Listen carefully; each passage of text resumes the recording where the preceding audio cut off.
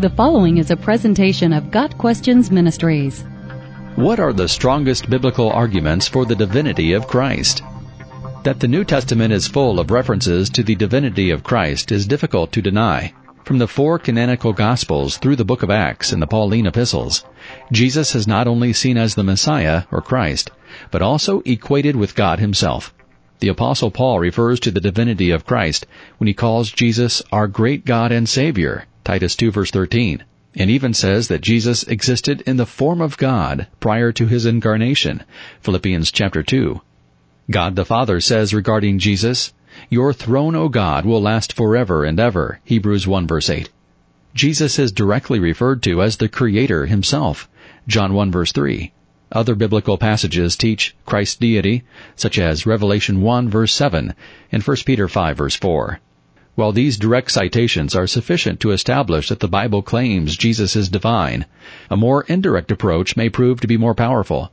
Jesus repeatedly placed himself in the place of Yahweh by assuming the Father's divine prerogatives. He was often doing and saying things that only God has a right to do and say.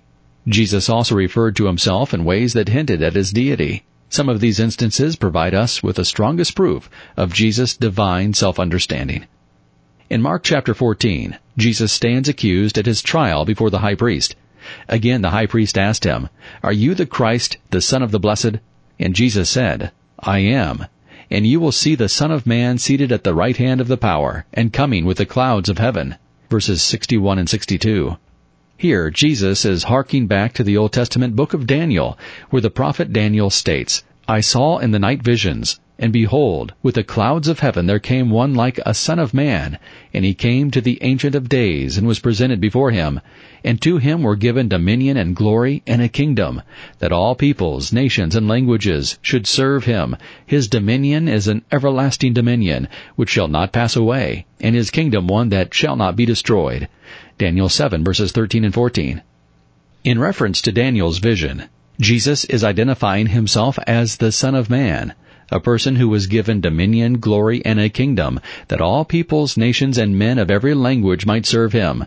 The Son of Man has a dominion that is everlasting and will not pass away. One immediately wonders what kind of person has a dominion that is everlasting?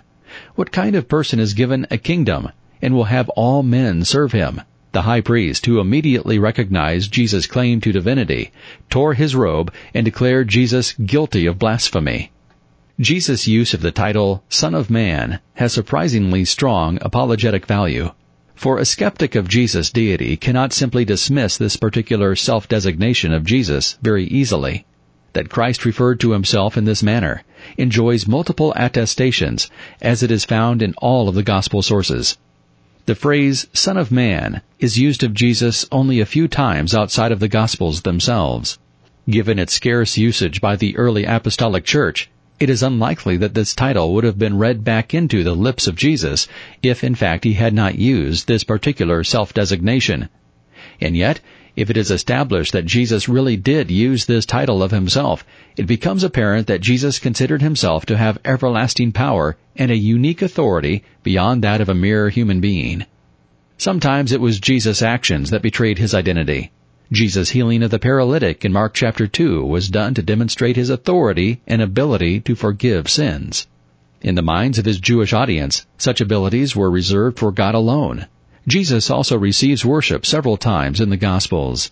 For example, Matthew chapter 2 verse 11, and John 9 verse 38. Never did Jesus reject such adoration.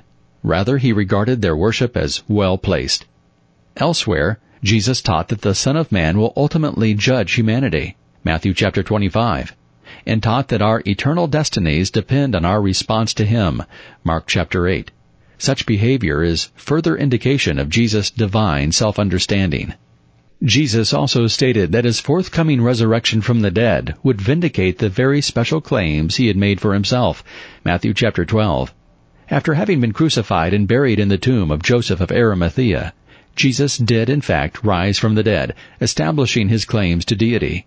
The evidence for this miraculous event is very powerful. Numerous contemporary sources report Jesus' post-crucifixion appearances to both individuals and groups under various circumstances. Many of those witnesses were willing to die for this belief, and several of them did. Clement of Rome and the Jewish historian Josephus provide us with first-century reports of several of their martyrdoms. All of the theories used to explain away the evidence for the resurrection, such as the hallucination theory, have failed to explain all the known data. The resurrection of Jesus is an established fact of history, and this turns out to be the strongest evidence for Jesus' divinity. Got Questions Ministry seeks to glorify the Lord Jesus Christ by providing biblical answers to today's questions. Online at gotquestions.org.